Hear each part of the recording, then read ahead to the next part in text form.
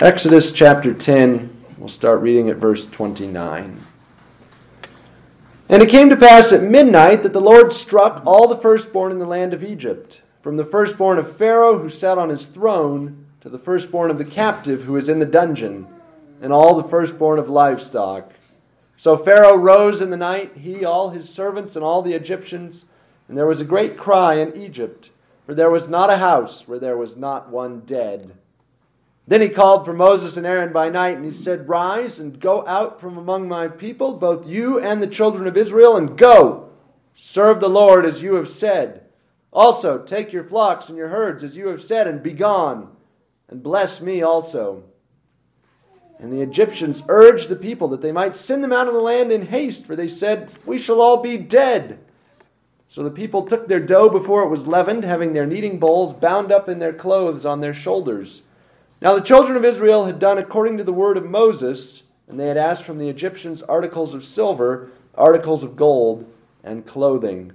And the Lord had given the people favor in the sight of the Egyptians, so that they granted them what they requested. Thus they plundered the Egyptians. Then the children of Israel journeyed from Ramesses to Succoth, about 600,000 men on foot, besides children. A mixed multitude went up with them also, and flocks and herds, a great deal of livestock. And they baked unleavened cakes of the dough which they had brought out of Egypt, for it was not leavened, because they were driven out of Egypt and could not wait, nor had they prepared provisions for themselves. Now the sojourn of the children of Israel who lived in Egypt was 430 years. And it came to pass at the end of the 430 years, on that very same day, it came to pass that all the armies of the Lord went out from the land of Egypt. It is a night of solemn observance to the Lord for bringing them out of the land of Egypt. This is that night of the Lord, a solemn observance for all the children of Israel throughout their generations. Verse 51, So it came to pass on that very same day that the Lord brought the children of Israel out of the land of Egypt according to their armies. Let's pray. Father, we ask that you would open our hearts to understand your word. Help us to see your deliverance of your people and to trust you for our own circumstances and ultimately for our eternal destiny. Give us insight into the text. Help us to believe you, to trust you, and to commit our future to you tonight. Give me the strength to speak accurately of your work in the Exodus. We pray in Jesus' name. Amen.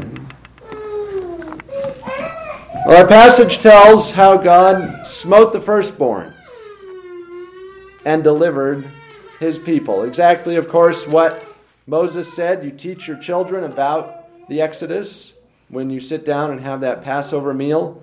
You tell them God smote the Egyptians and spared our homes. Well, that's exactly how the passage records it. So it came to pass at midnight that the Lord struck all the firstborn in the land of Egypt. And we know from the next chapter, when it speaks specifically of the firstborn sons, that this is the firstborn sons who are in view here, not the firstborn daughters. God goes through the land as the angel of death, as the destroyer, and he carries out this threat. And there's no one spared, high or low. Pharaoh, greatest social position in Egypt, all the way down to the captive in the dungeon, lowest social position in Egypt. God does exactly what he says. This plague reminds us, again, that every human being is condemned to death. We all have our lives forfeit because of our sin. That's the word of God to us in this plague. And that's what God did. He smote the firstborn. We all have a hard time believing that we're actually going to die. It's interesting just to go around and ask people, have you made your will? Oh, I should really get on that. Yeah, you probably should, especially if you have any property or children or something. It's hard to believe. It's It's hard to admit, A, that the firstborn died, because if the firstborn died, what is God saying? He's saying, I'm going to die. Not only because I'm a firstborn, but because I'm a sinful human being. So that's the plague, but God delivers his people from this plague in a multitude of ways, and really most of the rest of the chapter describes that. The first is God's help with getting Israel out of Egypt. The plague did what none of the others could do. Plagues 1 through 9 harden Pharaoh's heart. Plague 10 crushes Pharaoh's heart such that he calls Moses in the night. He rises in the night, not the action of somebody who is stubborn anymore. Not the action of someone who can sit on his throne and pretend he doesn't care about frogs, flies, lice, hail, and darkness. He's beaten by the providence of God.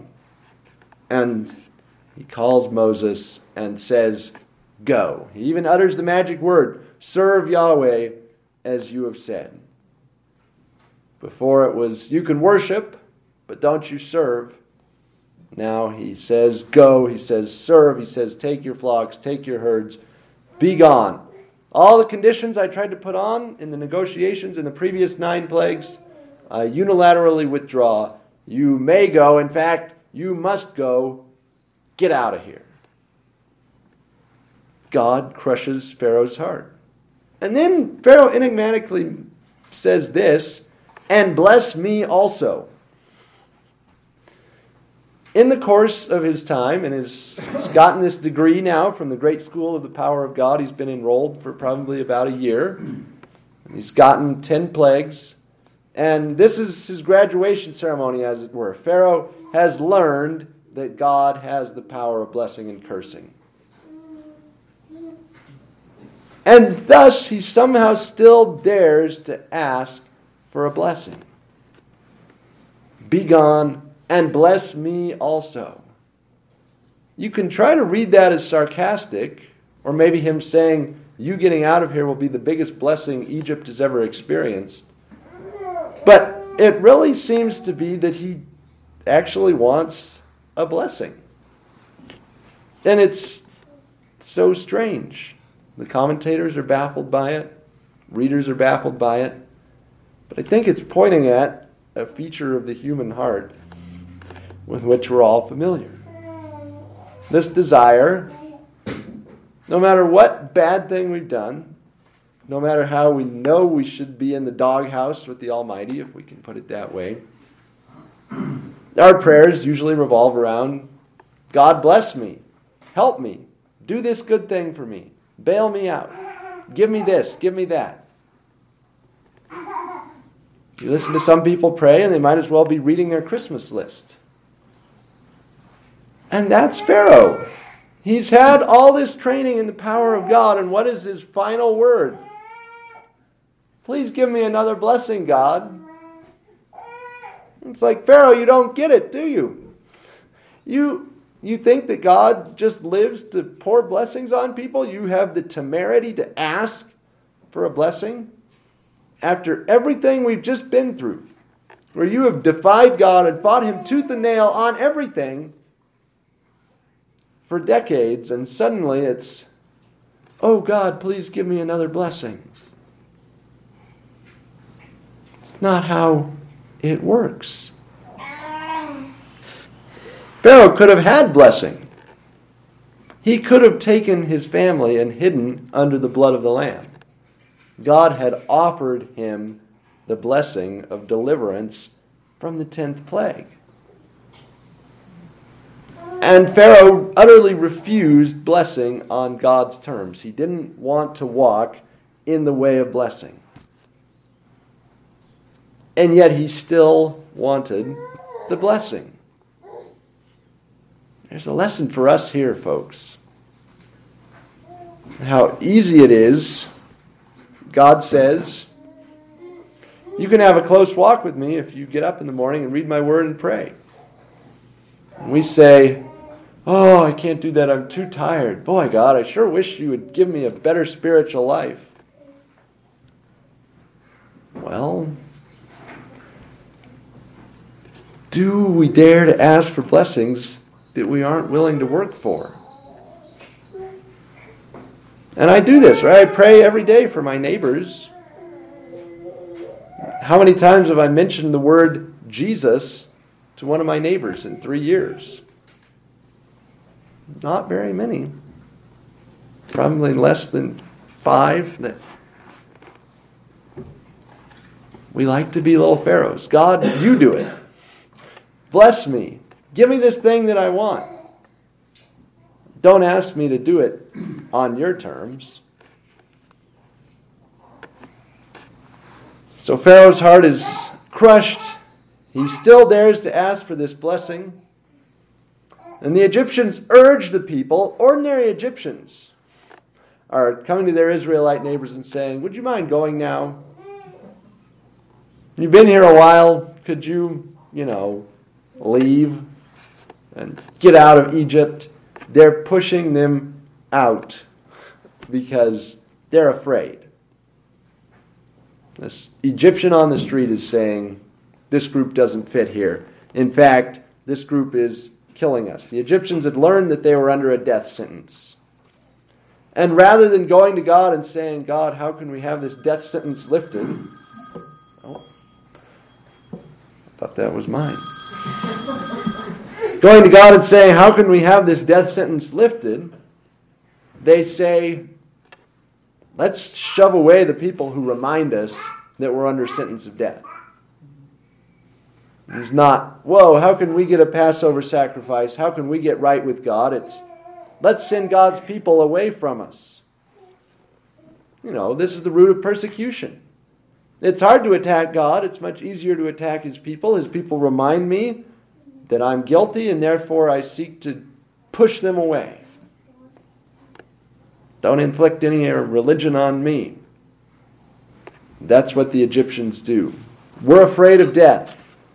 We'll all be dead. Egypt is the land of death. Egypt is the land of tombs. It's most famous for what? Big tombs, the pyramids.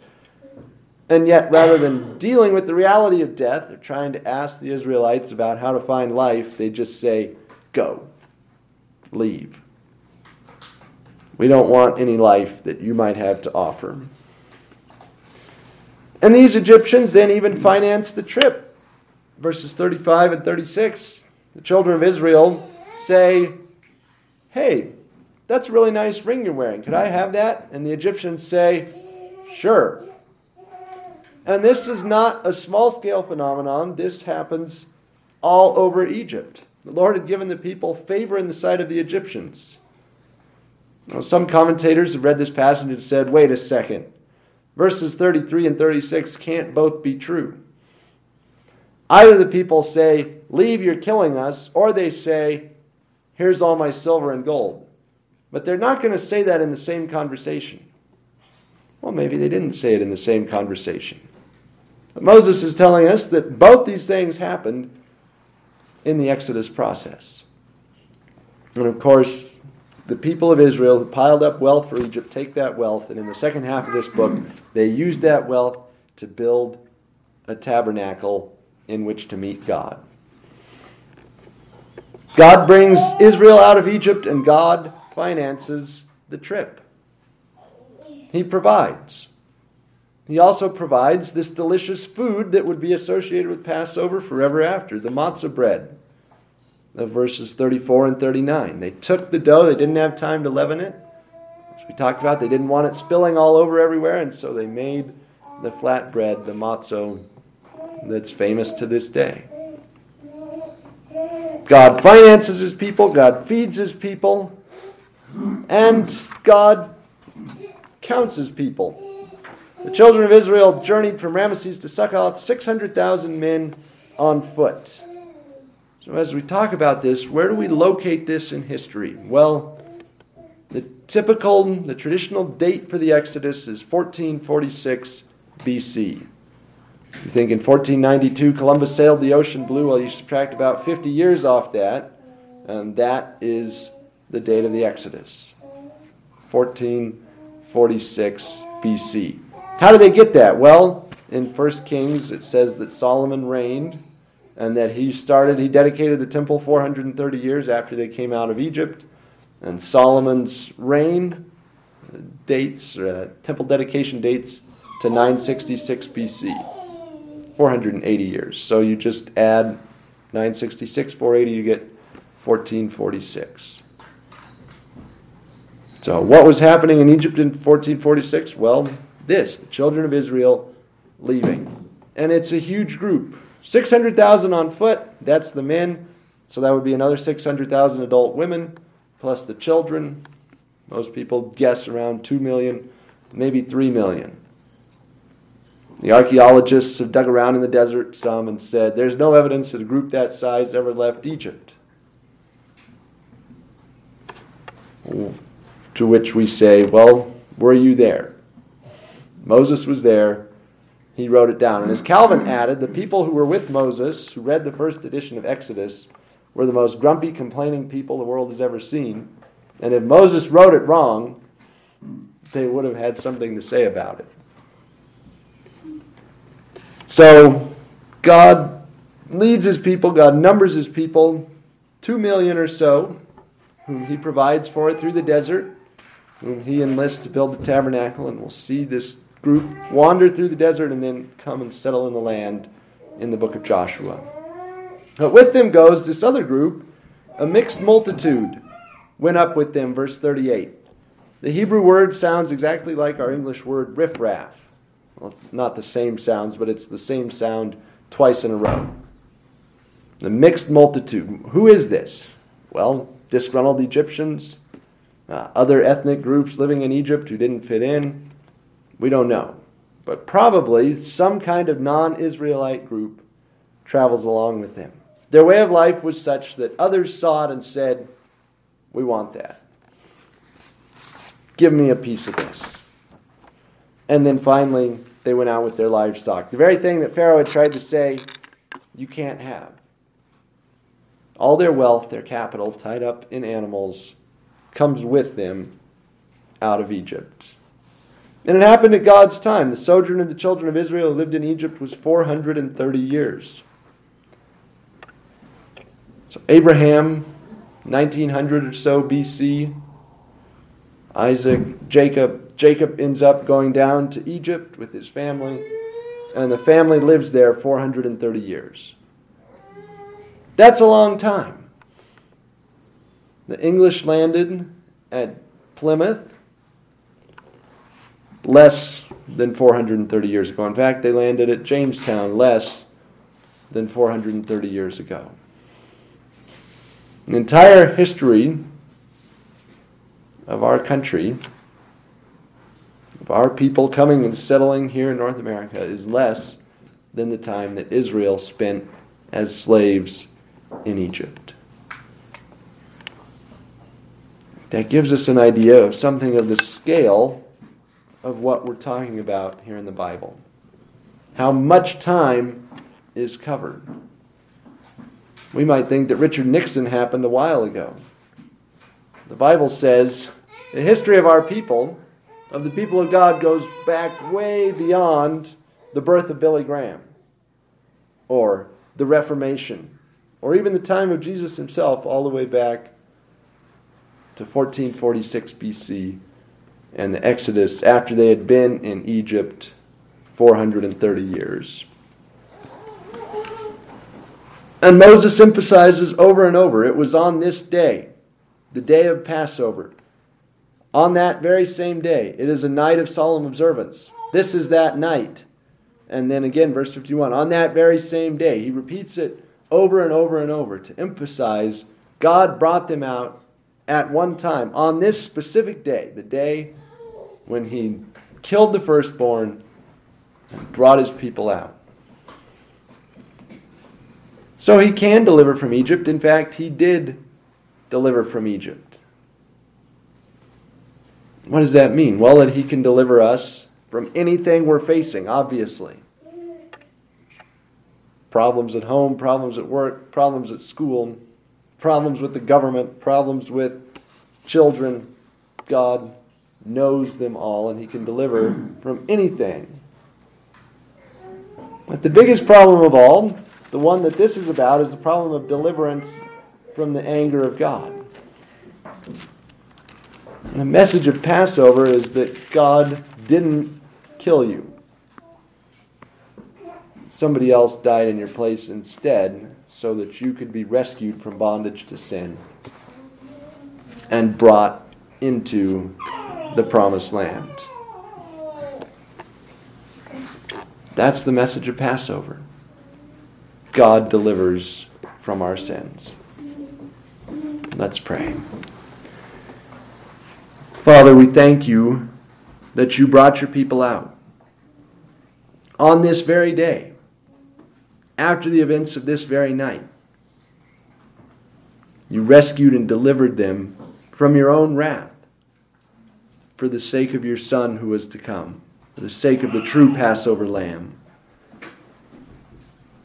Lord, we ask that you would help us to truly internalize this gospel message that we're alive today because the Passover Lamb died in our place. Don't let us forget this truth.